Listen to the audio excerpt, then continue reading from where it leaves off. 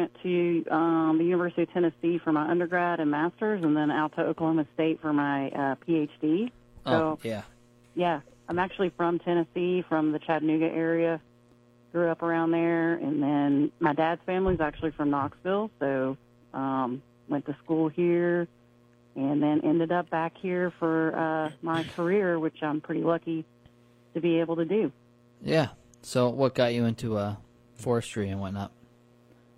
Well, really, it's just the love of outdoors and science. I mean, I didn't have anybody, that really mentored me when I was young or anything, but I did like to get out in the woods and backpack and camp and, make a fire and roast hot dogs and all that stuff, and just always loved being outside. And I was looking at all the different career paths and degrees, and I said, well, forestry sounds fun. So that's kind of what happened. Yeah. I mean, to be in forestry, you kind of not only like to, play in the woods, but kind of work in the woods too, right? Yeah, it's great. So can you describe your current research? Yeah, I mean, I'm not sure, exactly what you're most interested in, but predominantly I study planting hardwood trees, and in particular, American chestnut and oak species, and both of those species are in the same family, the Fagaceae family, so they're somewhat related to each other. And I look at all the different aspects of what goes into planting, from everything from the size of the acorn to the seedling that you get out of the nursery, and then after you plant it, what kind of environment do you need to be putting it in terms of forest management activities, and how do you keep the deer off of it if you can, or get the deer to not gnaw on it, and effects of prescribed burning and herbicide, and all of those things. So we've got a pretty broad program, and I really enjoy what I do, and I'm glad to be able to do it. And most of my work is in the Southern Appalachians, in Virginia, Tennessee, Kentucky, North Carolina, and Alabama. And we're hoping to maybe expand out a little bit this in coming 2 years. How is the deer issue down there? Sorry? How is the deer issue down there? Well, it's funny you were talking about deer, because we have a lot of deer. Even on my property here in Rockford, my husband killed one this weekend, which was great, because we like to eat venison, and my dogs sure like to eat, the scraps and things that are left over. It's variable where you go in the woods here. Sometimes you get a, high deer density. Other places it's not so bad. It's nothing like, what I hear people experiencing in, like Pennsylvania, where you can't even leave a tree out overnight or the deer will eat it. It's not that bad here, but there are places where you have to consider, some sort of mitigation measure to keep the deer off the trees. So is there anything regenerating your woods naturally, or is there pretty much a browse line everywhere you go? No, I mean, we have plenty of natural regeneration. There are some areas where you can see browse line, but, we don't necessarily have to plant trees to get regeneration back. It's just if you want oak or other species like chestnut, of course, you have to plant trees because chestnuts are gone, in terms of, being a functional component of the forest anyway. And with oak, we get oak regeneration in the forest, but it's small, and then getting it to be of a size that's considered competitive is the problem. And so that's where the planting comes in. Okay, so what's out competing it coming up naturally? Well, in our forest, the big competitor down here is tulip poplar. I'm not sure if you guys have poplar up there. We do, but it's okay. Rare. It only grows in very well-drained, really calcium-rich coves. Oh, okay. And in southern areas, only in the lower elevations of the mountains. Right, I gotcha. So poplar is very common. It's probably the most common tree species when you look at areas that you're doing some sort of regeneration harvest in. You get poplar seed that comes up as germinate seed. You get poplar sprouts. They're very competitive, the most competitive trees in the woods. If you're higher in elevation in the Blue Ridge Mountains, you're going to get birch as a competitor. Of course, maple, red maple is a competitor, and sugar maple, which we do have some. Sugar maple, especially on the areas that we would call like the Cumberland Plateau area, and more Middle Tennessee area, you get a lot of sugar maple.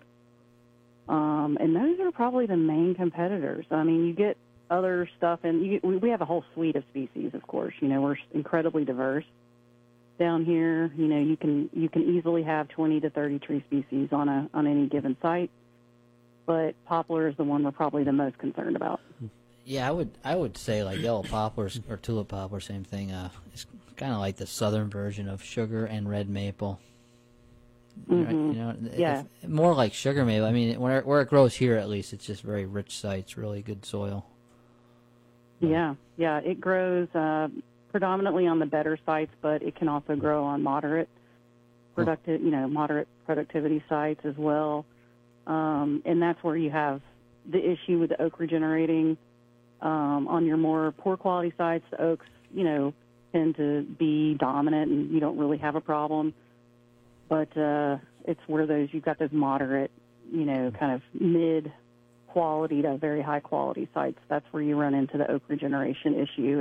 And I listened to one of your podcasts with Heather Alexander, and she kind of went over some of those problems of why we have oak regeneration problems, and I think she did a good job on that, explaining it.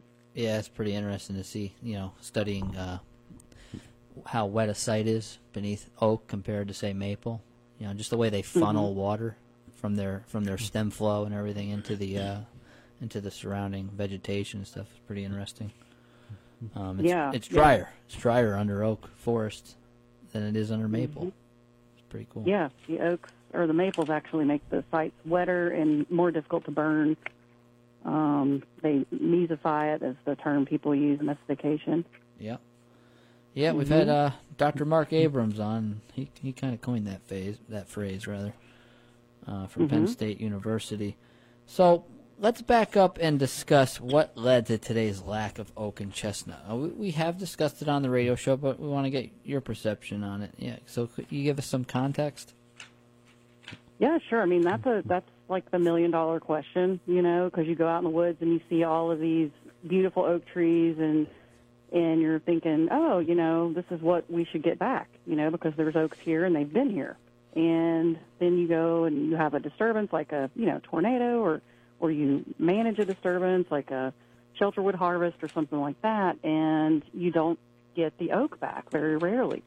And so you go from a stand that's like 80% oak down to a stand that's like 0% oak, And the reason, I think, is it's multifaceted. I think, you first of all have got to look at it in terms of where we are in time. So, oak's been around for, millennia in eastern North America. And, of course, it's not always been that common here. It's gotten more common, in the last probably 5,000 to 6,000 years is when oaks kind of came to be more important, along with chestnut. And chestnut was actually kind of a late arriver in terms of being here. It probably became most dominant around 2,000 years ago. And then, in more modern times, you had Native Americans who actively managed forests through burning, through tending the forest, cutting for firewood, cutting for other wood products, cutting and burning to make forests more open for their hunting practices and those kind of things. So they did burn and they did tend the forest very heavily. To what extent, we don't totally know, but we think it was pretty significant. And then, especially when the Native Americans became more agriculturally minded and had maize growing, they cleared forests. And then, you've had periods of drought throughout history that probably favored oak forests, and we don't have those kind of significant droughts anymore. We have not had them in the last 100 years. When you look at tree ring history and, reconstructing climate with that, you just don't have those long, drawn-out droughts that we had, 500 years ago. In the last 100 years, it's been particularly wet in the eastern part of North America. And then, what really happened, I think, that created the forest we have today is you had this massive logging event, along with domesticated animals coming in around 100 to 120 or more years ago. That, massive clearing, massive fires, lots of grazing by animals, and heavy disturbance to the land that we cannot replicate today. We would not want to replicate that today. And that created favorable conditions for oak species because they like heavy disturbance for the most part. And so I think that is kind of what led to a lot of the forests we see today. And then now we kind of want to get at least some of these oak species back, and we're struggling. And there's been, I think we're on like the 5th round of a generation of scientists in my work unit alone trying to figure this out. And we are getting closer, but we're still not quite there yet. What do you mean by closer? Well, I think we have more understanding scientifically and ecologically about what's going on out there in the forest and how things are interacting to create the conditions we have today, and then also studying the management, what we can do as managers to improve conditions for oak species.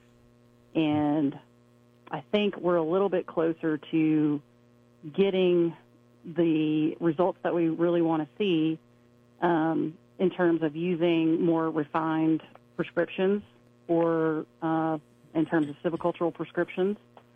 So I think we understand now, 20 years ago when I first started my career with the Forest Service, people were just, we just need to burn. We just need to burn more. And you still kind of hear some of that, if you just have more burns, you'll get oak. And now we kind of understand, no, it takes more than burning. You have to have some sort of disturbance to the overstory and probably a series of disturbances to keep the understory oaks competitive. Well, it's like, and it's figuring out, I'm sorry. Go ahead. No, go ahead. It's just kind of figuring out that sequence of events and the intensity of those events coupled with, what's practical, because we can grow banana trees in the Arctic, but we can't do that practically, right? So it's kind of figuring out what's the balance between how much we want to put into this management versus, how many oaks can we get back. I mean, I wonder about the fire. I mean, I've gone to, trainings and stuff with fire, and oak, hickory have deeper root systems and all that compared to, say, maple trees and stuff that have shallower roots. But, I mean, when someone says, well, you just have to burn, I feel like they're right and wrong. And correct me on this, but how much fire? I mean, you can't expect to just burn for 30 years and replicate what maybe Native Americans did for thousands of years. You know what I mean? Right. There's a lot of burning over a long, long period of time.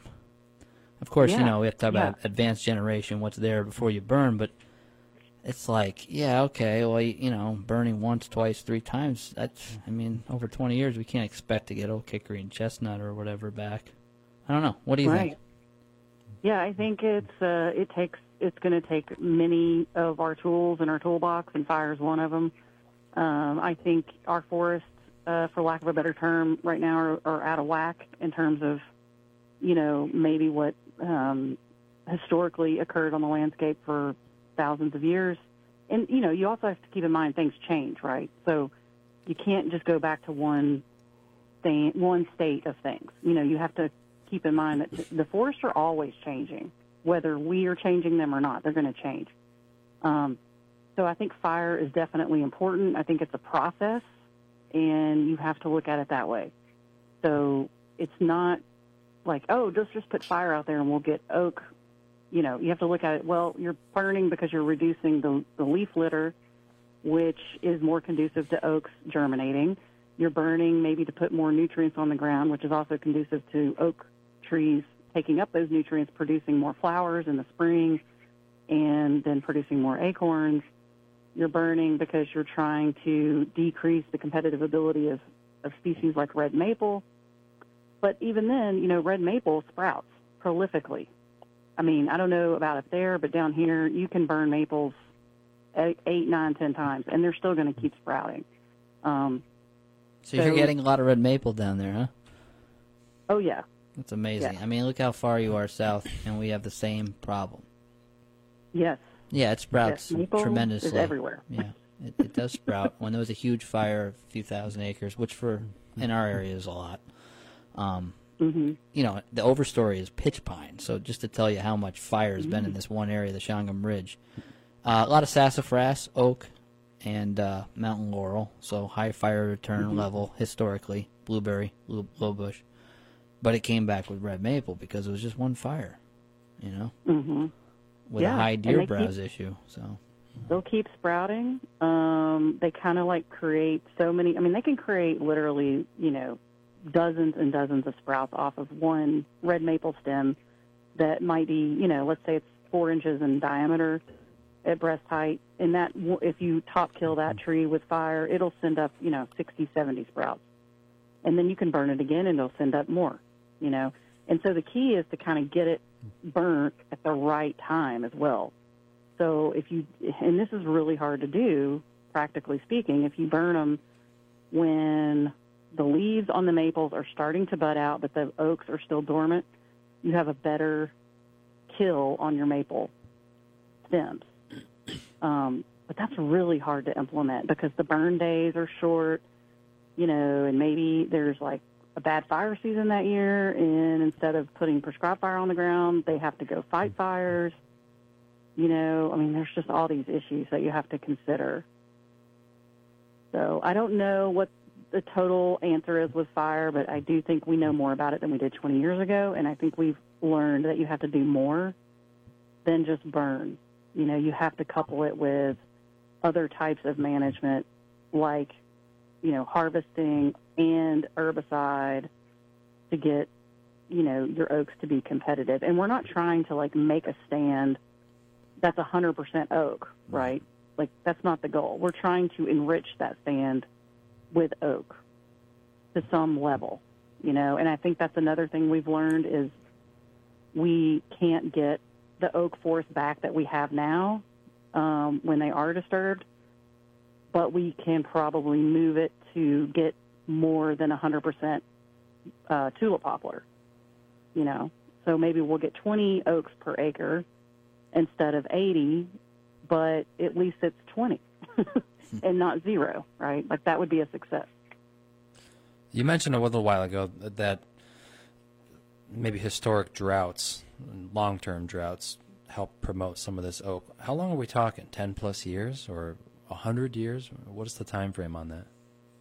Yeah, I mean, some of the work that's been done by some other scientists have shown that there was these more historically long droughts in the prior 400 years than in the current 100 years. So what they're saying is that these droughts last anywhere from 1 to 10 to 12 years, and they're pretty intense or severe. And nowadays we think droughts, we're seeing maybe more severe droughts, but when you look at it in a historical context, the droughts that we've seen in the last, you know, even 50 years are really not that severe in comparison to what was historically occurring 500 or 400 years ago. And I don't know exactly, you know, the reasoning of this, if this is related to climate change or if it's just a bigger shift in these precipitation patterns. But clearly it's something that is causing probably a shift towards more maple forests and more mesification of our forests. Yeah, I mean, the only reason why I'd be skeptical towards that is that in our area, really our forest started to become more, towards mesophytes like red maple and stuff since the 1940s. Really, when the blueberry pickers stopped burning. I mean, there's a clear demarcation when they stopped burning the Shangam Ridge, despite rainfall and drought. It went towards first sassafras, then red maple. You know what I mean? So I mean, I don't know. I would question that long period drought thing because I feel like it could be playing something, but the cultural changes I feel like are way more significant. And it could be. We don't. It's hard to test these things when you're doing these kind of reconstructive studies and making hypotheses. It's difficult to test those kind of theories, but you look at the data and it does show. The data do show that there were these historic longer droughts, and the droughts that we've seen lately are not nearly as severe. But I think it's not just one thing. It's multiple factors that are affecting the change we see in the forest. And in the case of American chestnut, of course, the big factor is non-native pathogens, notably the chestnut blight disease caused by Cryphonectria parasitica. That just, pretty much wiped out that species as we know it. It's functionally extinct in our forest now. If you're just tuning in, you're listening to From the Forest. Tonight's topic is restoring oak and chestnut with USDA's Dr. Stacy Clark. So why should we care about oak or chestnut, being reduced or extirpated in some areas? Why do these two trees matter?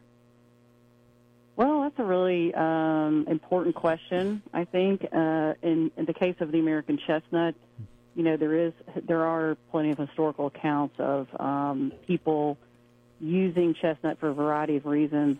We don't have a lot of indigenous knowledge left on American chestnut, but there is some evidence that indigenous people use chestnut for a variety of reasons, notably food. Of course, it has a very edible nut that it produced, and the nut crops were actually pretty reliable, unlike oaks. Oaks, and you guys know this if you're deer hunters, you have years where acorns are very abundant and years where they're not abundant at all. It's hard to predict that.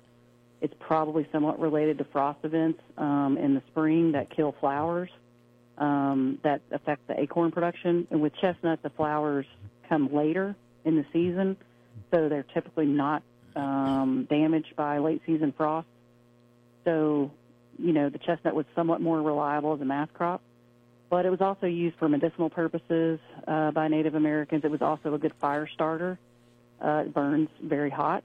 It was, and then, during European colonization, of course, people used chestnut for iron furnaces to make, iron, and they also used chestnut to make rot-resistant wood products, like, for shingles and fence posts and all of those things. And we don't really know the impact that tree had in the woods in terms of the ecological impact, because it kind of fell out before modern forestry research came into existence. So unfortunately, we don't have a lot of research on, what insects were, favored chestnut and how that impacted the food chain and those kind of things. But we can guess, that black bears and deer and probably birds, some birds, bigger birds, use chestnut, as a food source. So it was probably the most versatile tree in the woods. It also produced tannin, which was used for the making of leather products. And, it was used for so many reasons. And there's not really another tree that is filled in for that. So we've taken other tree species to kind of fill in the void, but it's taken multiple species to do that. You ever get to eat American chestnut? Sometimes, yeah, I do. And most of the time it's a Chinese variety because, there are nut growers in the United States, and they grow mainly Asian species of chestnuts, and they do differ in their taste depending on the genetics of the tree. and the breeding of the tree. And that's kind of why we got the blight, actually, is because people were bringing Asian chestnuts into our country to breed with the American chestnut to produce more nuts, because the American has like a smaller nut and some Asian varieties have larger ones. So they were breeding them together because they wanted a tree that was going to have the larger nuts that produced a lot more of them. It's such a big loss. I mean, I got lucky one year, and there was a big forest fire in the middle of the Catskill Forest Preserve from a campfire that got loose up on Cherrytown Mountain. And from the old sprouts, they sprouted up, and then 2 or 3 years later, before they died of blight afterwards, they produced. And I picked garbage bags of them, and that's when it hit me just how important they were, because the wildlife in there was just, one, ridiculous. The bear, the deer, everything was in there. But they taste darn good. I mean, really good. And you don't have to work hard to get them. They just open up, and you don't have to have a special nutcracker and crack the code and all this nonsense. So, big loss. Yeah, I know. It's huge. And they were very palatable. I mean, unlike acorns, you can eat acorns, but you have to, like, leach them, and do this extra work. But with chestnuts, you can just eat them. You can roast them and eat them, and they're delicious. You can use it to make flour and bread and all of those good things if you want. And then, people, I think, really actually promoted the chestnut because they wanted more, food for themselves, but also food for the game. So they probably planted chestnuts and coppiced them. In other words, they kept them small by cutting them every 10 years or so, and kind of kept them in like an orchard coppice type setting, and promoted more nut production that way. Makes sense. How the hell else you going to gather them, right? I know. Jesus. I know, right? If you're just tuning in, you're listening to From the Forest. Tonight's topic is restoring oak and chestnut with USDA's Dr. Stacy Clark. We're going to take a break, but up next we got more questions about the success for oak and chestnut and some active forest management and planting that can occur to perpetuate these two tree species.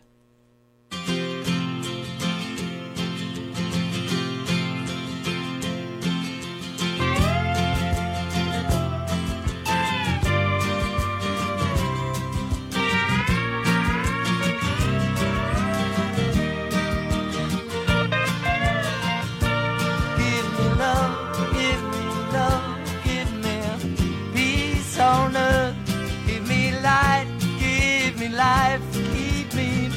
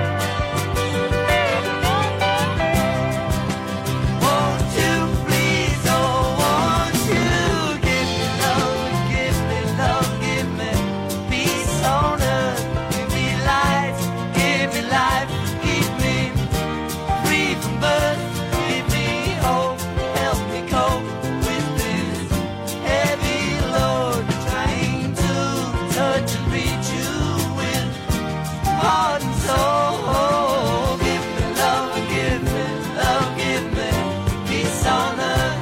Give me life, keep me free from birth. Now give me hope to help me cope with this heavy load.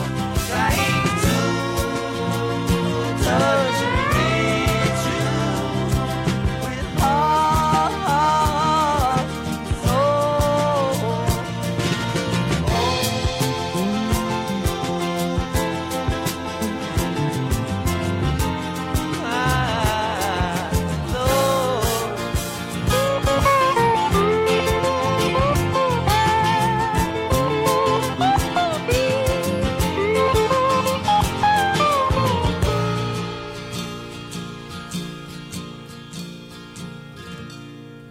All right. That's George Harrison, my favorite Beatle, and this is From the Forest. Every Wednesday, 6 to 7 p.m., talk about a different forest-related topic with Ryan and John. Tonight's topic is restoring oak and chestnut with USDA's Dr. Stacy Clark.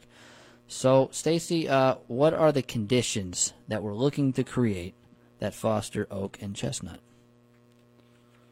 Well, I think you have to have, and that's a really good question because that's something that we don't have a lot of research on, and is, what are the specific sites that we should be trying to do oak restoration on, or American chestnut restoration on. That's kind of a void, quite frankly, in the research. There's been a little bit of it with modeling and things like that, but, all we really know at this point is you need probably a site that's kind of mediocre, moderate productivity for oak, because if you go too poor in quality, you're going to get oak anyway, so no matter kind of what you do. And if you go too high in quality, you're really probably wasting a lot of resources fighting against the poplar, fighting against the birch to get your oak species to be competitive. So it's kind of that middle ground that's kind of the sweet spot that you're looking for, and unfortunately we just don't have a good prescription to tell people exactly what that is. And it's probably going to vary region to region, and even within regions, like in where I am, you've got the Blue Ridge Mountains and the Cumberland Plateau and elevational differences, and so it may be different looking at something 3,000 feet above 3,000 feet versus, more, close to 800 feet. So with American chestnut, we really don't know. And we do have a lot of historical accounts that indicate it was probably also most competitive on those kind of moderate, intermediate sites. Do you have any, for us northern types up here where it's more simple than what you guys have down there. We pretty much have 3 types of oaks: red oak, white oak, and chestnut oak. And of those oaks, the most shade tolerant, we have red oak. And so do you have any, conditions to say down there that you've studied between fostering one of those 3 over the others? Yeah, I think in terms of planting species, like oak, we have the most research on northern red oak, and it's probably the most mesic oak species that we studied in terms of, the site quality it likes. So it likes kind of a wetter environment, not wet like in terms of, the soil is wet, but in terms of, mesic soil conditions in terms of, high, holding water a little bit more. It doesn't like to be dried out. And so the northern reds are going to like your more north-facing kind of cove sites, versus a white oak is going to like, more ridgetop, south or west-facing sites. And your chestnut will probably grow on all of those, except it's probably going to be the most competitive on kind of the intermediate, so I would say like northwest to northeast-facing sites. But again, we don't really have a good feel for exactly what that looks like on the ground. I do know, in terms of other conditions, you need sunlight, obviously, to get these trees to grow and to be competitive. The white oaks are more shade tolerant, so they will sit in the understory for more time than the red oak will, which is an advantage. And I will say that's probably the only advantage to dealing with white oak. Everything else about white oak is extremely difficult. Yeah, that's interesting you say that, because I find like that as they age now. Maybe so. You're saying, are they more shade tolerant white oak than red oak as seedlings, but less so when they're older, or what do you find down there, or whatever? They're more shade tolerant in when they're younger than a red oak seedling is. Okay. So they don't require nearly as much sunlight to stay in the system. All right. Doesn't necessarily mean they're going to grow if they're in shade, but they're going to stay in the system longer. They can survive.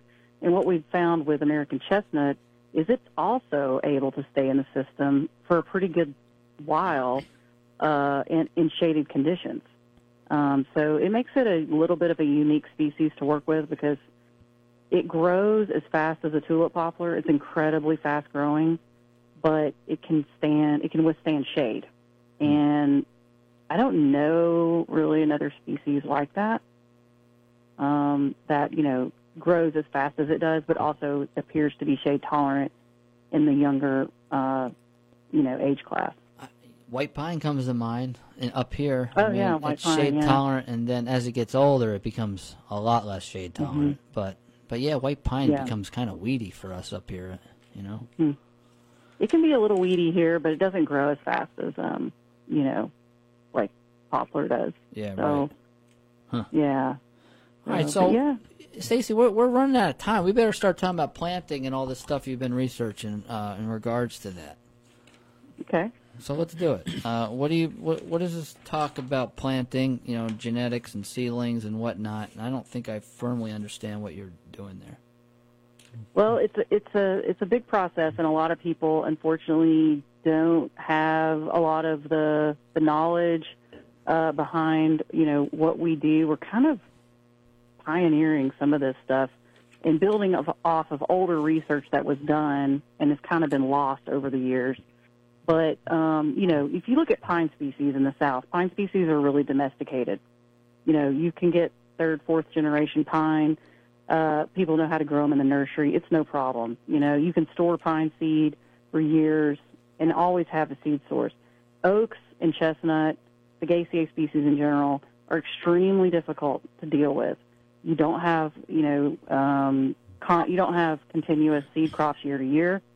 That's one problem. They don't grow as fast as pine. That's another problem. If you're dealing with white oak species, they germinate in the fall, when the acorn hits the ground. That makes them incredibly difficult to deal with when you're trying to grow them in a nursery to get a seedling to outplant, because if the nursery can't get their beds ready, which is a problem, then you're looking at seed germinating in the cooler before you get it in the ground, which then decreases the quality of those seedlings or sometimes leads to mortality of those seedlings. And then, so we look at the acorn or the nut. We look at, growing those seedlings in the nursery. The quality of those seedlings coming out of the nursery is a huge deal, and that's a lot of our energy goes into studying what is the perfect tree to plant for managers and how can we make that efficient. And then once we get them in the ground, we look at, what's the best light environment for these seedlings and how can we make that light environment happen in terms of harvesting or herbicide or previous fires and those kind of things. What are those traits of a perfect seedling?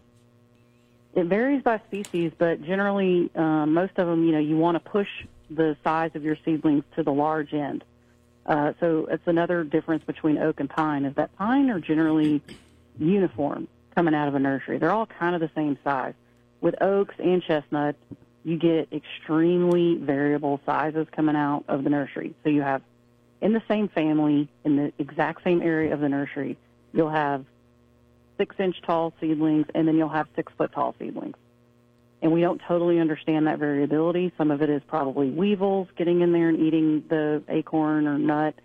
Some of it might be related to the size of the acorn. Some of it is definitely genetics. Some families grow bigger seedlings than others, because it's just their genes. And then, so you have all of that to consider. And then when you go to lift those seedlings out of the nursery, what you're really looking for is something that has a pretty good developed root system. And again, that varies by species. White oak have very thick roots, especially their tap roots, compared to a red oak, which has more thinner taproot. And then chestnut also has thicker root systems, but they tend to put more of their energy into the stem than the root systems, unlike an oak. And so really you're looking for a tree that's, for down here, we're looking for a tree of a red oak that's between 2.5 to 3.5 foot tall with, 6 or more lateral roots coming off the taproot. That's kind of your ideal looking tree. For up where you guys are, it's going to be much smaller seedlings because your growing seasons are much shorter. So your nurseries can't grow seedlings as big as we can, and you may have to grow them for 2 years in the nursery versus we grow them for 1 year. You would never hold a northern red oak seedling 2 years down here. You would hold maybe a white oak for 2 years because they grow slower, and that's something we're actually studying right now. We're studying, the difference between 1-year-old and 2-year-old seedlings going out into various silvicultural conditions of white oak. And then chestnut, they grow so fast. They're the fastest of everything I've ever worked with. And so you only grow them for 1 year, and they tend to be a little more easy to deal with in terms of you can plant them. They can be somewhat smaller than the oak species I deal with and still be competitive. So you get a little bit better, a little more breathing room, so to speak, with the chestnut versus the oak in terms of outplanting it. What are you planting for chestnut? Pure American? We have a bunch of studies that have gone in since 2009, and we planted Pure American and Chinese as the control species. So those are the pure species that we're looking at, American being not blight resistant and Chinese chestnut being, pretty disease resistant. And then we've planted the backcross hybrid seedlings that have been produced by the American Chestnut Foundation and by the Connecticut Agriculture Experiment Station. And those are the seedlings that have been bred for blight resistance. How much, you mentioned before about, nurseries being around or orchards rather. How much do you know of cross-pollination has already occurred between American and Chinese chestnut naturally? Do you know that? Yeah, we do have a good idea on that. The Chinese chestnut has been planted in the United States for, probably definitely more than 100 years. Japanese chestnut was planted first, and then we think the Chinese maybe later. But definitely more than 100 years we've been planting Chinese chestnuts, Japanese chestnuts, European chestnuts, and they're not very invasive, thankfully. So they don't spread very easily. There's a couple of examples of where that has happened. There's one in Connecticut where there was a stand of Chinese chestnuts that kind of spread out into the forest. It's very rare for that to happen. They're not very competitive in our woods. They don't grow as fast. They don't get up in the canopy as easily. You can grow them in an orchard, no problem, and keep, as long as you baby them. But I don't think their pollen, it doesn't spread that far, okay? So maybe a quarter mile, half a mile, something like that. So you don't really have to worry too much about that. With my studies, we are going to cut those Chinese chestnuts out as soon as they start flowering, which they have not flowered yet. And we're looking at age like 14, 15 right now. So once you have this seedling, what do you consider the perfect site to put that in? For the chestnuts? Yeah. Well, we planted all of ours on what I would call pretty high-quality sites. And the reason we did that was because we wanted them to have the best capability of growing as fast as they could. So we planted them on, I don't know if you're familiar with the term site index, but basically that's the height of the dominant trees at age 50. Right. Okay. So if I say site index 80 down here, that's a good site. The tree can be 80 feet tall in 50 years. If I say 90, that's a really good site. If I say 60, that's pretty poor. So we chose site index 80 or above for all my chestnut plantings to make sure they had the absolute best sites to grow on. I think we could have gone lower, maybe site index 70, and they probably would have done just fine as well. I wouldn't have gone any lower than that because I think they start getting, they start succumbing to drought, and then they start getting the blight, and it weakens them, and those kind of things start happening. So we planted them on pretty good sites, and we did some herbicide work to keep some of the poplars and birch and maples off of them in the early part of their life. And so they're really competitive now, but unfortunately they're starting to really succumb to the blight at this point. How big of a canopy opening? We put these all, or almost all of them, in sites that were commercially harvested, not a clear cut. We left about 30 trees per acre of overstory trees, and so it's a pretty open. These are pretty open sites. So lots of sunlight. What percentage of canopy opening would you say? Like 50%, 80%? I'd say 80%. Okay. Yeah. Yeah. Something like that. Yeah. Now you could go a little lower, and that's something we haven't looked at closely with chestnut.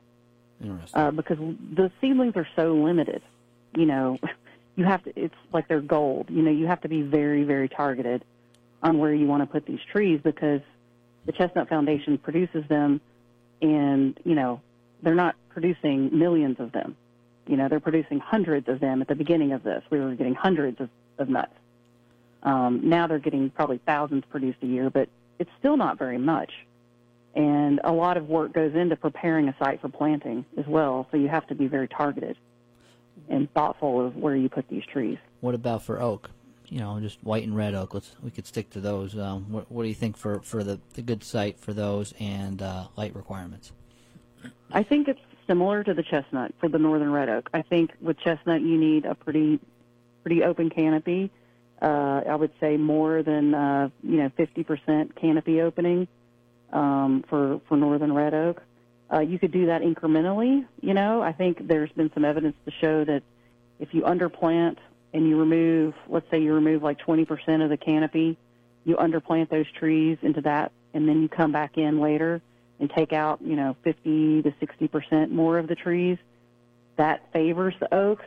However, that's kind of difficult to do on a lot of sites because you have to have pretty good quality timber to get the logger to come in twice. So that may not work everywhere. It may work where you have really good quality timber. But they definitely need sunlight. White oaks, you could probably go a little bit lower in terms of the canopy opening, and that's something we're studying because there's not been much work done with white oak at all. And maybe you've heard, but there's a lot of interest now in white oak being restored because there is kind of an impending shortage, coming, and that's going to make a lot of people unhappy, especially people that, make whiskey. In Kentucky and Tennessee, that's kind of a big deal around here. Yeah, I hear there's competition with the Chinese market for those barrels. Yeah. So, and they have to use white oak. It has to be white oak. Yep, has to by law. If you're just tuning in, you're listening to From the Forest. Tonight's topic is restoring oak and chestnut with USDA's Dr. Stacy Clark. We got about 2.5 minutes left, believe it or not. What are some tips, Stacy, if you're a landowner who already has mature oak, how to keep those? That's mainly what we have around here is red oak, and or establishing younger oak. What are some tips? Yeah, I think it's making a decision to do nothing is still a decision, and I don't think oftentimes it's the best decision. So a lot of people want to take a hands-off approach, and you can do that, and that's fine. But you got to accept that when those oaks die out, you're probably not going to get them back. So I think the best thing you can do is to, remove invasive species from your sites. That's a serious issue in a lot of urban areas or areas where you have, wildland-urban interface. So get rid of those, honeysuckle and those kind of invasive plant species.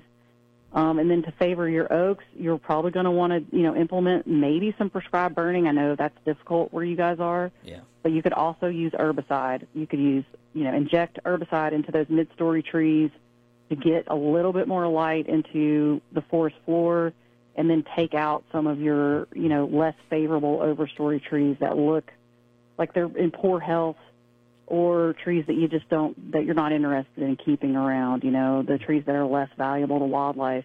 Make some openings, plant some seedlings in there, or try to maybe fence or in other ways shelter existing oak seedlings so you can keep the deer off of them and let them get a little bit bigger.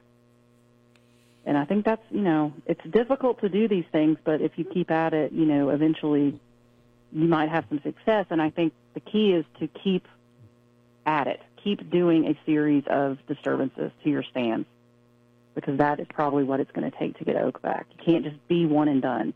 Right. Yeah, I agree. We have a big battle with black birch and red maple competing with oak, I would say. Yep. But hey, thanks for coming on tonight. I mean, the show flew by, so it must have been a good one, and we really appreciate you taking the time. Well, thank you so much for having me. I had a great time. I'm about to go eat some backstraps that my husband is preparing for me from the deer he killed. Damn, no, that's good. Weekend, so. All right, good for you. That's success. And enjoy your meal, and thank you again. All right, thank you. All right, take care. Bye. If you just missed the show, that was Dr. Stacy Clark from the USDA Forest Service talking about restoring oak and chestnut, and that's all we have on tonight's show. Have a good night. Good night, everyone.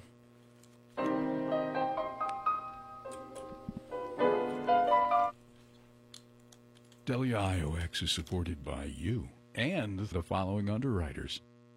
O'Connell and Aronowitz, attorneys at law since 1925, for legal representation committed to fair treatment for all. From family law to constitutional law, estate planning to criminal defense. O'Connell and Aronowitz, 518-462-5601 or oalaw.com. Korea World on Main Street in Margaretville's historic Galley Kirche Theater. Fine jewelry, handmade in store from reclaimed gold and silver, sustainable artisanal self-care, wellness, and beauty products, ceramics, apparel, and things for the home, books and vinyl records. Open Wednesday through Sunday and online at kria.world, KRIA.world. Chappie's Good Food on Main Street in Roxbury for lunch, dinner, and cocktails. And Chappie's sister restaurant, the Old Mill Steakhouse, just around the corner on Bridge Street. Chappie's open every day. The Old Mill Steakhouse open on weekends. 607-326-7020 or chappiesgoodfood.com. Hi, this is Susan Shaw. And I'm Alan Vella. We go to New Orleans on All That Gumbo every Friday afternoon from 4 to 6. And you are listening to WIOX Roxbury. Live and local in New York's Catskill Mountains at 91.3 FM, MTC Cable Channel 20, and WIOXradio.org.